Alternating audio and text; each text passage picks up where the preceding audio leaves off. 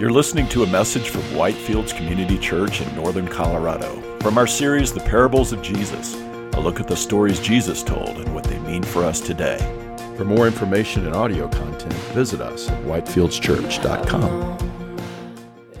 We began a new series last week here at Whitefields in which we are looking at the parables that Jesus told. About 1/3 of all that Jesus spoke that's recorded in the Bible is in the form of parables, which were short stories, illustrations that were packed with meaning. And so for the next couple weeks here at Whitefields, we're going to be looking at some of these parables that Jesus taught, and we're going to be unpacking them and considering what God wants to speak to us through them. So we're going to begin this morning by reading from the Gospel of Luke, chapter 20.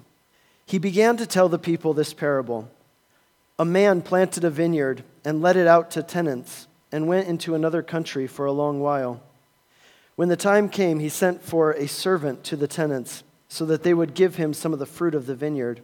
But the tenants beat him and sent him away empty-handed. And he sent another servant, but they also beat him and treated him shamefully, and they sent him away empty-handed. And he sent yet a third, and they also wounded and cast him out.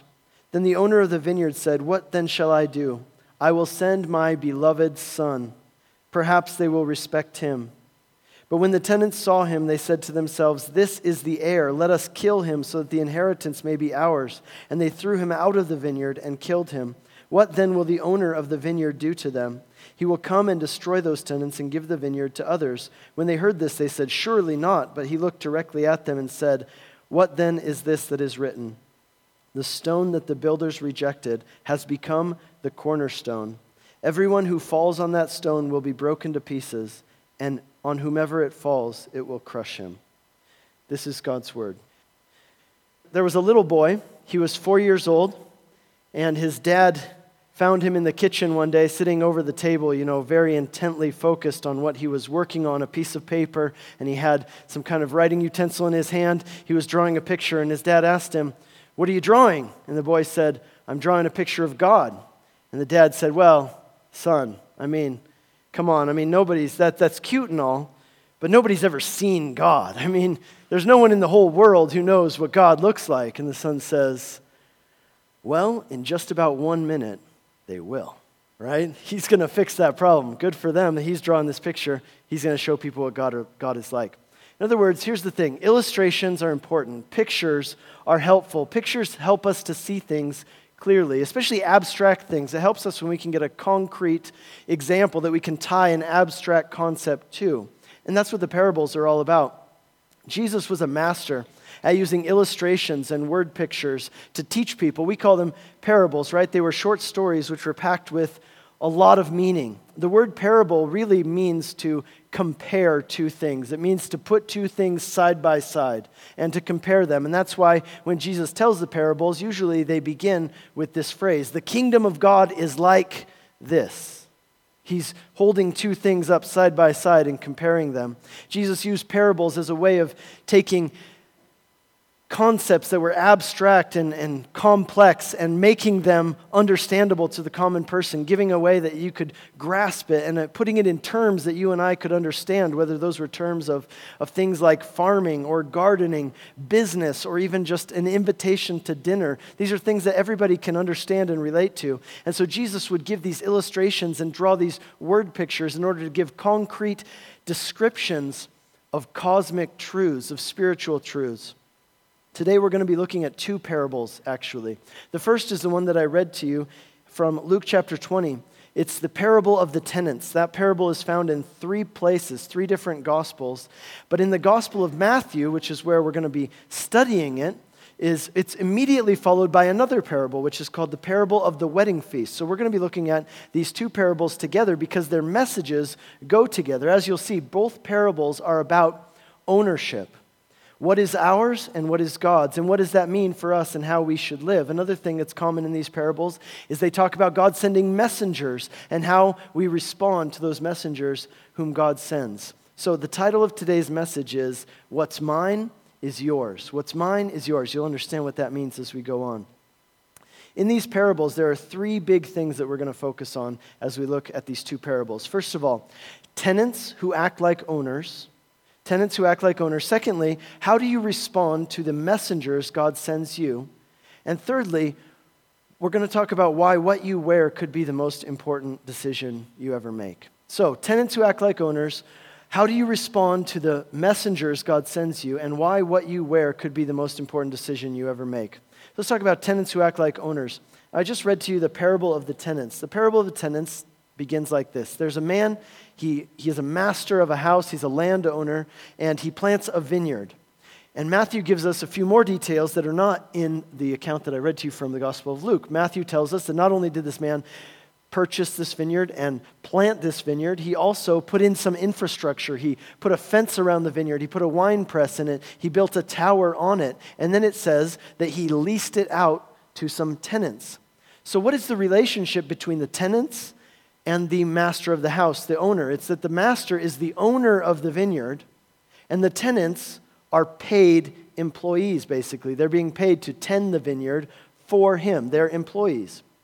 The owner put in the investment, he did the initial work of planting and putting in infrastructure, and then he hired the tenants to manage it. Now, most of us here can probably relate to this. Either you work for a company as an employee, or you own a company and maybe you have some employees.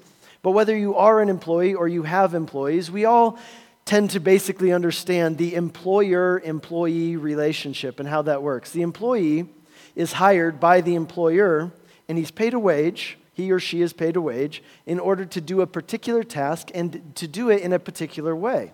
So as employees, these tenants have a responsibility, an obligation to the owner of the vineyard to tend it for him. And for him means this: they need to tend it, number one, by his word, and number two, for his profit.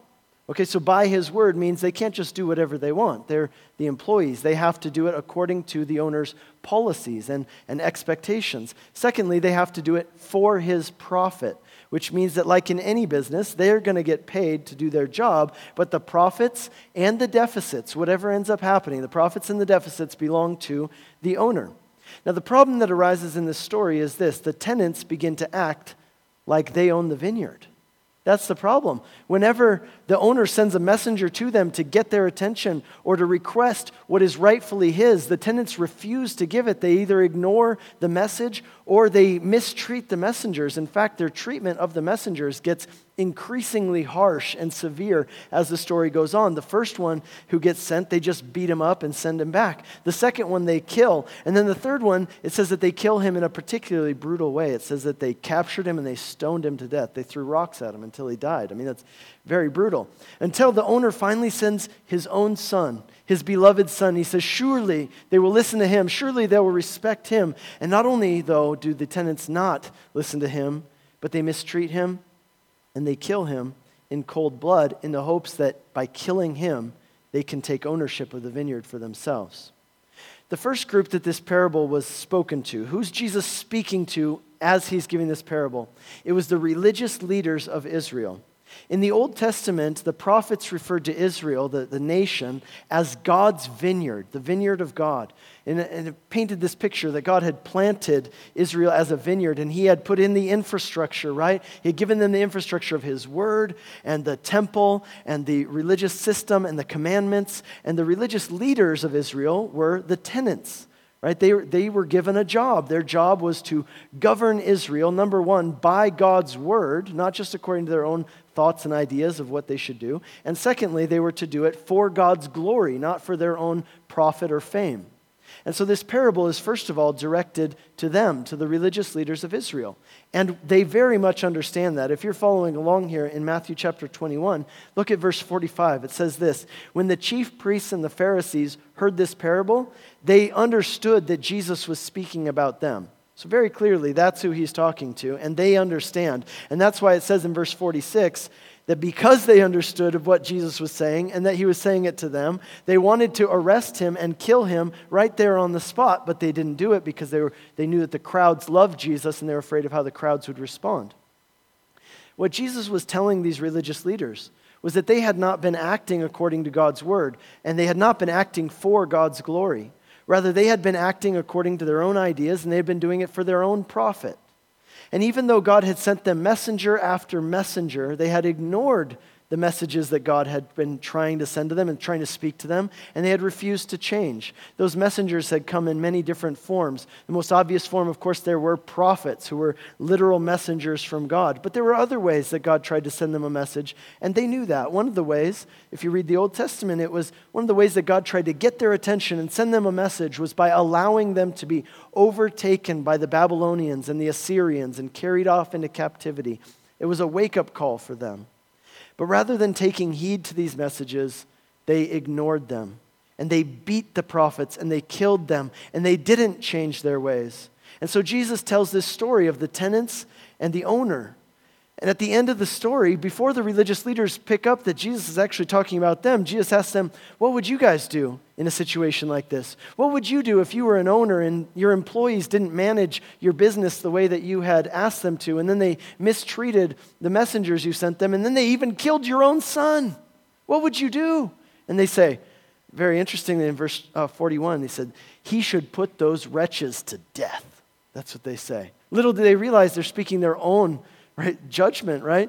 He should put those wretches to what kind of death? A miserable death. And let out the vineyard to tenants who will give him the fruits in the seasons. And Jesus says, well, that's interesting because this story is actually about you guys. And he reminds them of this verse from Psalm 118. It's actually the most quoted Old Testament verse in the New Testament. And here's what it is. The stone that the builders rejected has become the cornerstone. What is this verse talking about? This verse is actually interesting because it's referring to an event, right? The stone the builders rejected has become the cornerstone.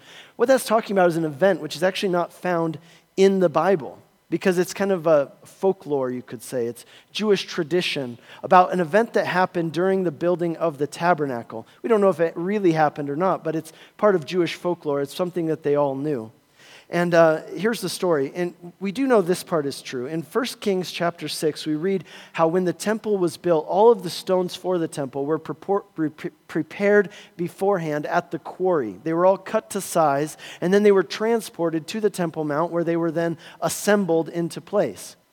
But the story goes, the tradition, the folklore goes, that when the stones were brought to the Temple Mount to be assembled, that the builders, the assemblers, they found one stone that was oddly shaped. It didn't seem to fit in with the other stones.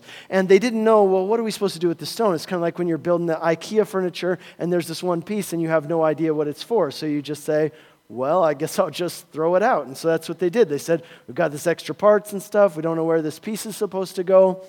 So they took it and they rolled it down the hill into the Kidron Valley. If you've ever heard that name, Jerusalem sits on a hill, and right below it there's a creek that runs through. It's the Kidron Creek.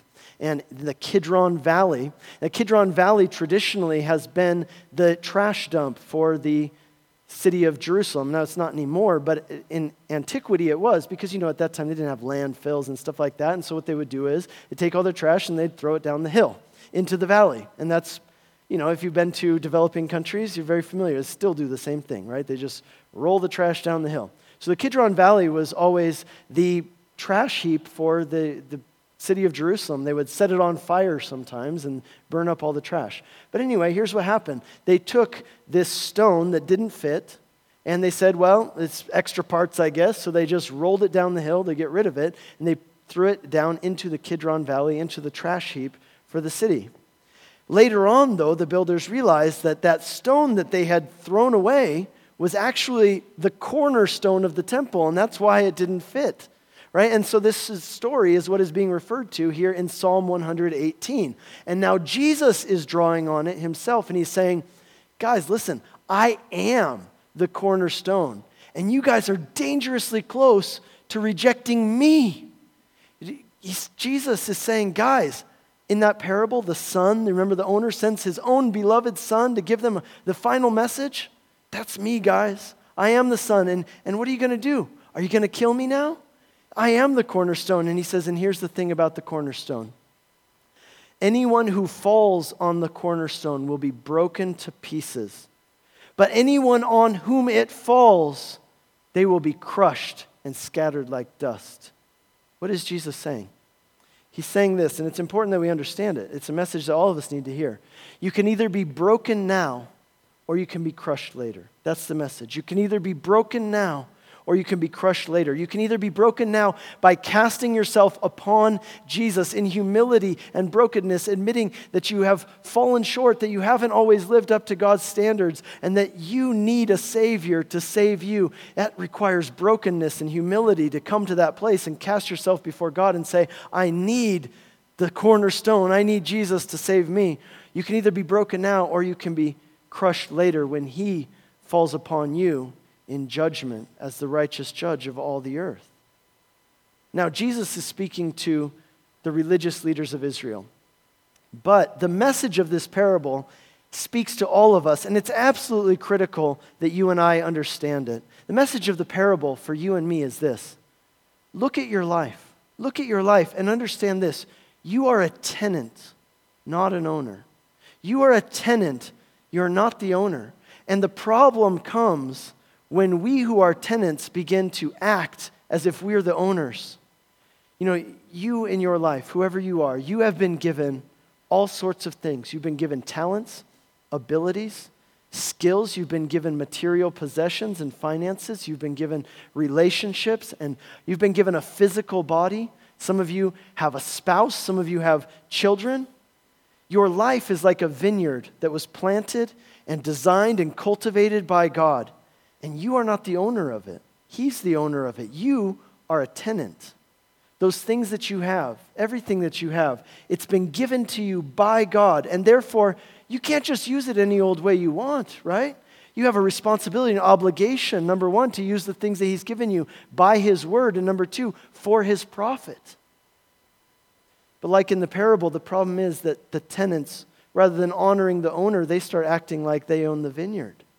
And not only do they try to ignore the owner when he sends them messages, but they eventually seek to cast him off completely and take ownership of the vineyard for themselves. And you see, that is a picture of us. It's a picture of all of us as human beings. The natural tendency of the human heart is that deep down, we all know that there is a God that we have to answer to, but we don't want to. We try to ignore Him or cast Him off completely. Romans 8 verse 7 says that the natural mind is hostile towards God. Hostile towards God. That means that you're not just, it's not just that you don't care. You're actually, there's a resentment that we harbor in our hearts towards God because we realize that we owe Him an answer. We have to answer to Him, but we don't really want to. Right? Romans chapter 1, Paul says that as people, we know things about God, but we try to suppress those things that we innately know about God because we don't like the implications of it. Why? Because the implication is this, that if God made us, if God sustains us and created us, and He created us for His purposes, that means that when it comes to our lives, we're tenants, not owners. And it means that we're accountable to God for how we live and what we do with the things that we've been given. And we don't really necessarily always like that, right? We don't necessarily want to have to answer to God. And there's a way in which we almost resent the fact that God is the master because that means that we aren't the master. And remember, though, first of all, let me insert this. Who's Jesus talking to here? He's talking to the religious leaders of Israel. These are people who go to church, right? These are people who consider themselves religious people. And what that tells us is that even religious people harbor some degree of resentment in their heart towards God sometimes because we hate the idea of a God who won't let us be in control. And so that's the first message of this parable for us to take note of and consider for ourselves. You're not the owner of your life. God is. You are a tenant. Everything you have has been given to you by God. And as a result of that, you have an obligation, number one, to do those things and to use those things according to His word. And secondly, to do them for His profit. In Colossians chapter 1, verse 16, it says something that's so important for us to understand in this regard. It says that God created all things, and all things were created by Him. But not only that, all things were created for Him. So all things were created by Him and for Him. And if that's true, then what that means is that the purpose of your life is much bigger than just your personal fulfillment or your peace of mind or even your happiness. The purpose of your life, the reason that you're here on this earth, is bigger than just your family or your career or your dreams or your ambitions. If you want to know why you were placed on earth, you've got to start with God. He's the one who created you. You were made by Him and you were made for Him. The reason why people get confused about the meaning of life is that we usually begin at the wrong place. We start out in the wrong spot by asking the wrong questions. We start out by thinking about ourselves and asking questions like, what do I want to be? What do I want for my life? But see, those questions, they won't reveal, they reveal the fact that we just don't get it. We don't get it. We're tenants who are trying to act like owners, thinking that God exists for us and that we can use Him for our purposes when really it's the exact opposite way around. You were created by Him and you were created for Him. He's the owner and you're the tenant. And so all of us need to come to this place where we say to God, God, what's mine is yours. Everything I have, whatever it is. Let me ask you this. Have you come to that place yet where you say to God, God, what's mine is yours. Everything I have, I received it from you, and I received it in order to use it for you, by your word and for your profit, for your glory and for your purposes and for your desires. The second point here, we're going to tie these all up in the end, but let's move on to the second point. How do you respond to the messengers God sends you? How do you respond to the messengers God sends you? We've looked at this parable, the first one. Now we're going to look at the second one. Now again, one of the things that these two parables have in common is that they both talk about God sending messengers. And in both of these parables, we see that God sends multiple messengers to the people. And what that reminds us of is this incredible fact that God in His mercy never gives us just one chance. God in His mercy never gives us just one chance. He says, I will not leave myself without witness in your life. So He repeatedly sends messengers into our lives to get our attention, to speak to us, and to call us to Himself. And so the question is, number one, what are the messengers that God has been sending into your life? And number two, how are you responding to the messengers that God has been sending you? Let's read this next parable. So Matthew chapter 22, we'll start in verse 1. Jesus again spoke to them in a parable, saying, the kingdom of heaven may be compared to a king who gave a wedding feast for his son. I love the fact that in this parable, the kingdom of heaven is compared to a wedding feast. I love that fact because I like weddings. I think there's no greater party than a wedding. In fact, if any of you know of any weddings that are happening soon, see what you can do to get me invited because I'll go. I don't care if I know the people. I just want to be there. I like weddings. They're the best parties around. I went to a wedding recently for a family from our church here. I was having a great time, right? Food, cake, it was awesome. It's always awesome, right? But then something happened that I wasn't prepared for. The father-daughter dance. It just destroyed me because I've got two little girls now, and it just wrecked me watching this father-daughter dance. I wasn't expecting it to have this effect on me. But here I am, I'm watching this father-daughter dance, and I realize that one day, my little girls are going to grow up and some guy's going to take them and he's going to take them away from me and I'm going to have to say goodbye to him and send them off and I don't want to do that. And so as this father-daughter dance is happening, I kind of had to hide actually because here's the thing, I don't cry very often.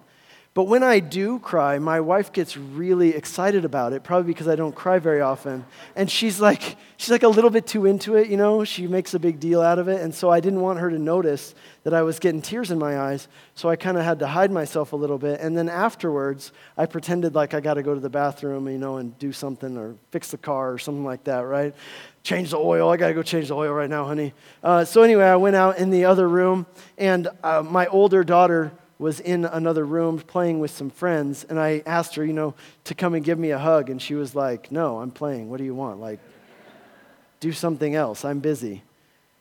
Anyway, I don't know, but I just want you to know, I love weddings, and I love that the kingdom of heaven is compared to a wedding because there's no greater party than a wedding. It's a time of joy and excitement and celebration and looking forward. And it's a time where you kind of pull out the stops, right? Where money isn't an issue. And not only that, it says that this was not just any wedding. This was a wedding that was thrown by a king, a royal wedding. Have you ever seen a royal wedding on TV? How many of you remember back in the day staying up all night so you could watch Princess Diana walk down the aisle at the church, you know, in London it happened at 2, 3 in the morning here in the U.S., but people stayed up all night so they could watch it on live TV. What about Prince William and Kate Middleton just recently?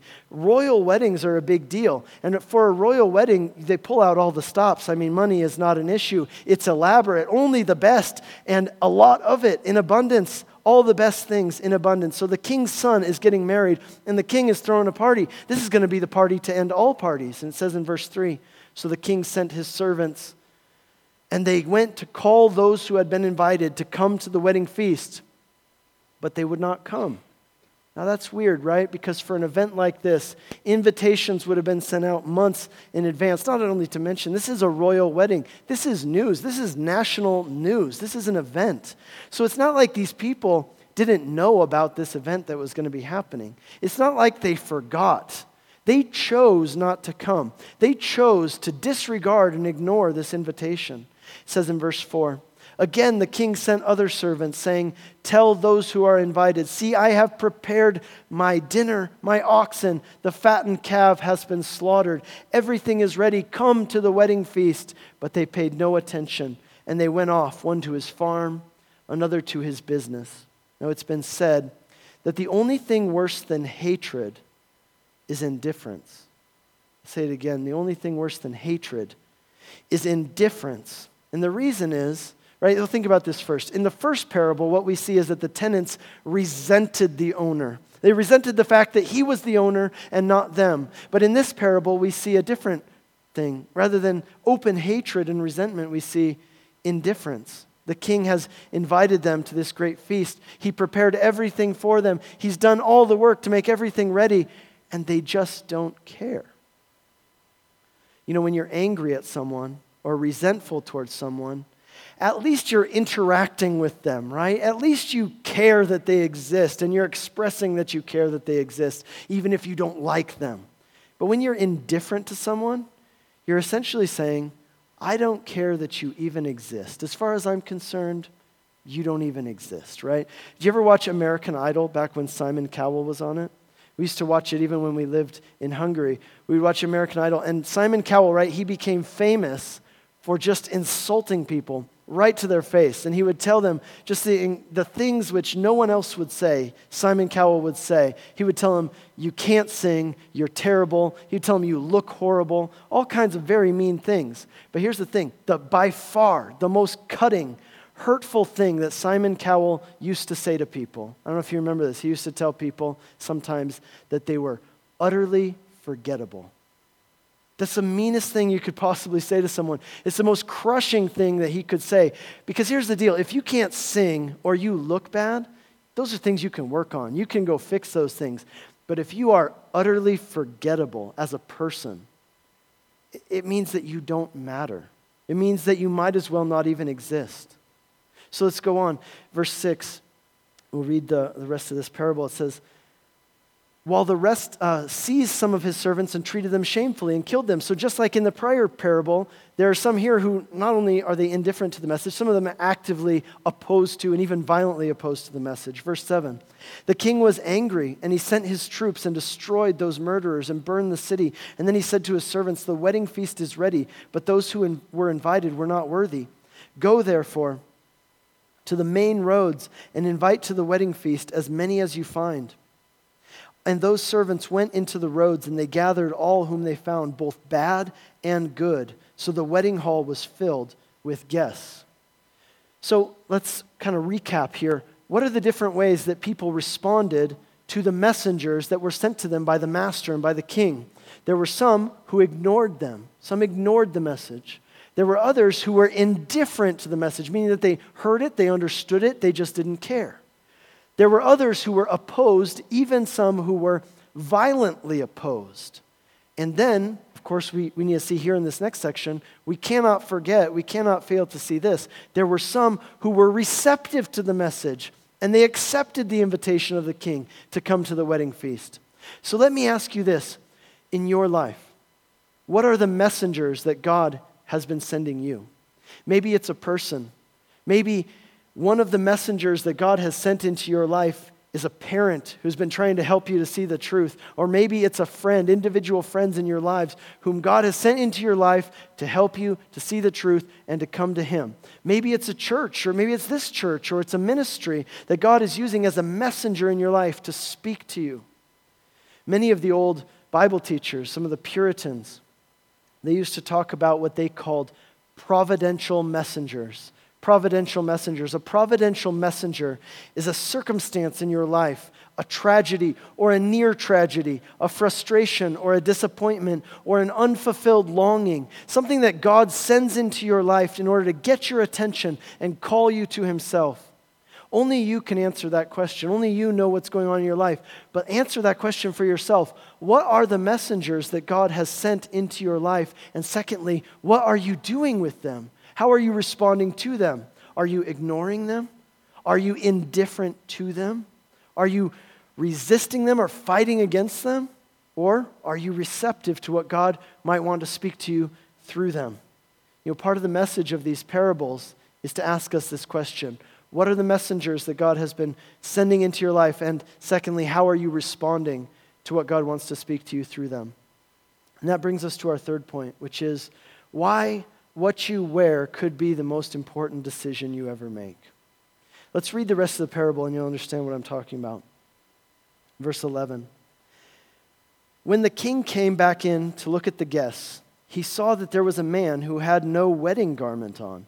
And he said to him, "Friend, how did you get in here without a wedding garment?" And the man was speechless. And then the king said to the attendants, "Bind him up hand and foot and cast him out into outer darkness, into the place where there will be weeping and gnashing of teeth, for many are called, but few are chosen."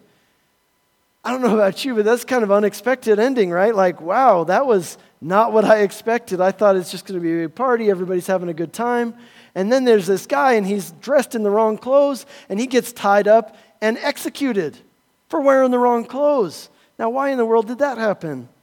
Now, we got to get some context in order to understand. But once we get the context, it's very understandable why this happened. Okay, the people who were invited to the party, remember, originally, they didn't want to come. But everything was already prepared. And so the king told his servants, he says, just go out and invite anyone who will come. Just go out to the streets, the street corners, I don't care, the marketplace, anybody who wants to come. Anyone who will come is welcome to come to my house and be part of this feast. Now, here's the thing that we need to understand to make this make sense. The custom of that time was this. If you got invited to a fancy party, then the host would provide the clothes for the party clothes. So you would just show up in whatever you're wearing, right? You show up in your overalls, you show up in your sweatpants, whatever you're wearing at the moment, you would just show up and arrive, and they would hand you a set of clothes, and you would go and change into the wedding clothes. And one of the effects of that was that not only would everybody be well dressed, but everyone would be wearing the same thing. So there would be this equality that existed in the party. No one would be looking at each other comparing, are my clothes better or worse than somebody else's clothes? And so, but here's the problem. There's this one guy at the party who's not wearing the party clothes. And the king sees this and he gets very angry. Why does he get angry about this? He's angry because this person has rejected the wedding clothes which he provided for him. This guy said, I don't need your wedding clothes. My clothes are good enough, maybe better. And the king says, how dare you come into my house and reject my gift, this thing that I purchased for you, and say that what you have is good enough and you don't need what I'm offering you. That would be a huge insult, a huge disrespect to the king. And that's why the king gets so angry and kicks him out of the house. So what's the point of this story? Let me sum it up for you. Here's what this means for us. You and I have been invited by God, this great king, to a party, a wedding feast, the kingdom of heaven. He has prepared everything, even down to providing the clothing, the covering that we need in order to be acceptable and presentable before Him. All we have to do is take it and put it on. This metaphor is clear. This clothing, it speaks of what God has done for you in Christ to make you acceptable so that you can come before Him. In Isaiah chapter 61, verse 10, it says this, I rejoice greatly in the Lord. My soul exalts in God, for He has clothed me with the garments of salvation. He has covered me with the robe of righteousness.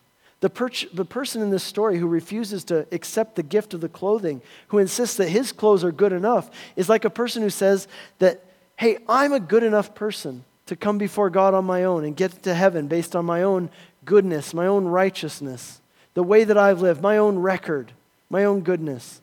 And notice that this is the person that the king is offended by. It's not the bad person. It says that in the parable, it says that there were both good people and bad people. In other words, your goodness or your badness didn't matter. Anybody could come to this party. The only person who's sent away, the only person who offends the king is not the immoral person even. It's the self-righteous person. That's the person the king is upset with. The Bible says that compared to God's holiness, our righteous deeds are like filthy rags. Now, that's not our bad deeds, that's our good deeds, right? Like compared to the beauty and the glory of God's holiness, even our best actions don't stack up. All of us will one day stand before God. You will one day stand before God. And the most important question is this: when you do stand before God, what are you going to be wearing? What are you going to be wearing when you stand before God? There are 3 ways in which people will stand before God, 3 different ways in which they will be clothed and dressed. Number 1, some people will come before God and they will stand there naked because they're completely unprepared, right? They've ignored the messengers, they've rejected the messengers maybe, and they will stand before God completely unprepared, naked before God. Others will be like the man in our story who stand before God in the rags of their own righteousness, and still others. And I hope you will stand before God clothed in the righteousness of Jesus, having accepted the free gift of the covering that God provided, purchased for you through Jesus in order to clothe you and cover you so that you could be acceptable and presentable, so that you could come before Him. This is the message of the gospel. It's found in 2 Corinthians chapter 5, verse 21. It says that God made Him, that's Jesus, God made Jesus, who knew no sin, to become sin for us, so that we might become the righteousness of God in Him. So let me ask you this: what will you be wearing on that day when you stand before God?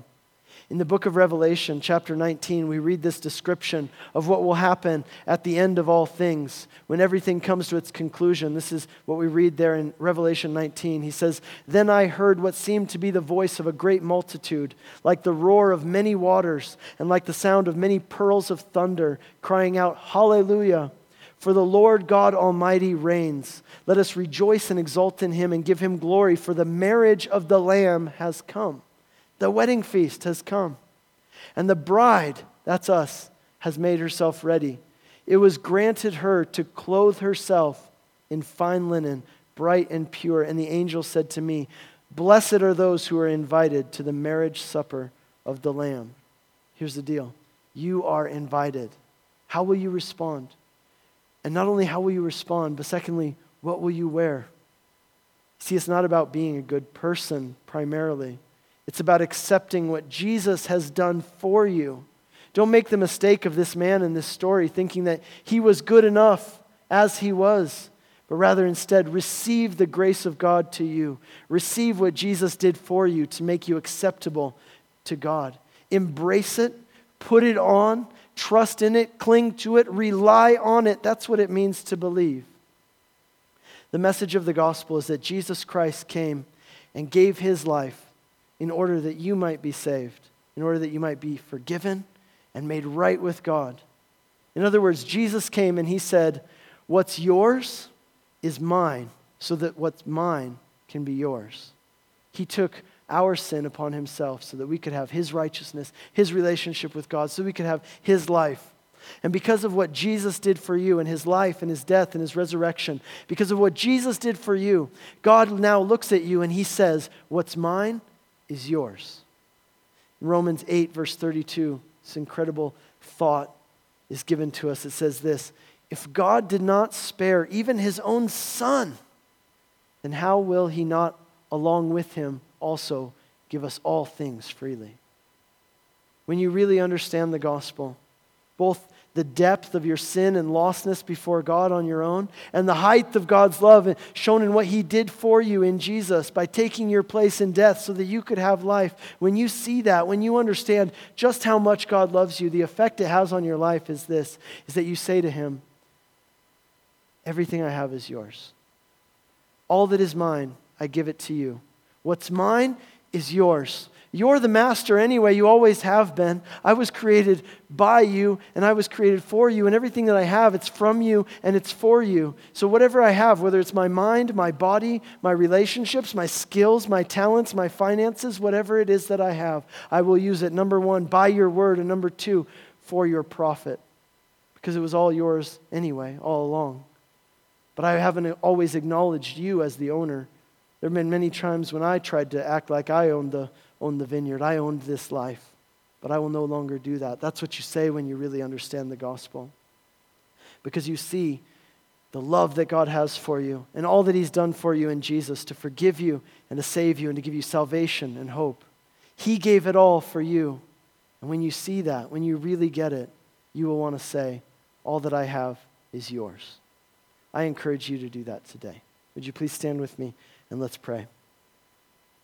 Lord, we thank you so much for your great love for us, shown in the ultimate way by giving your Son.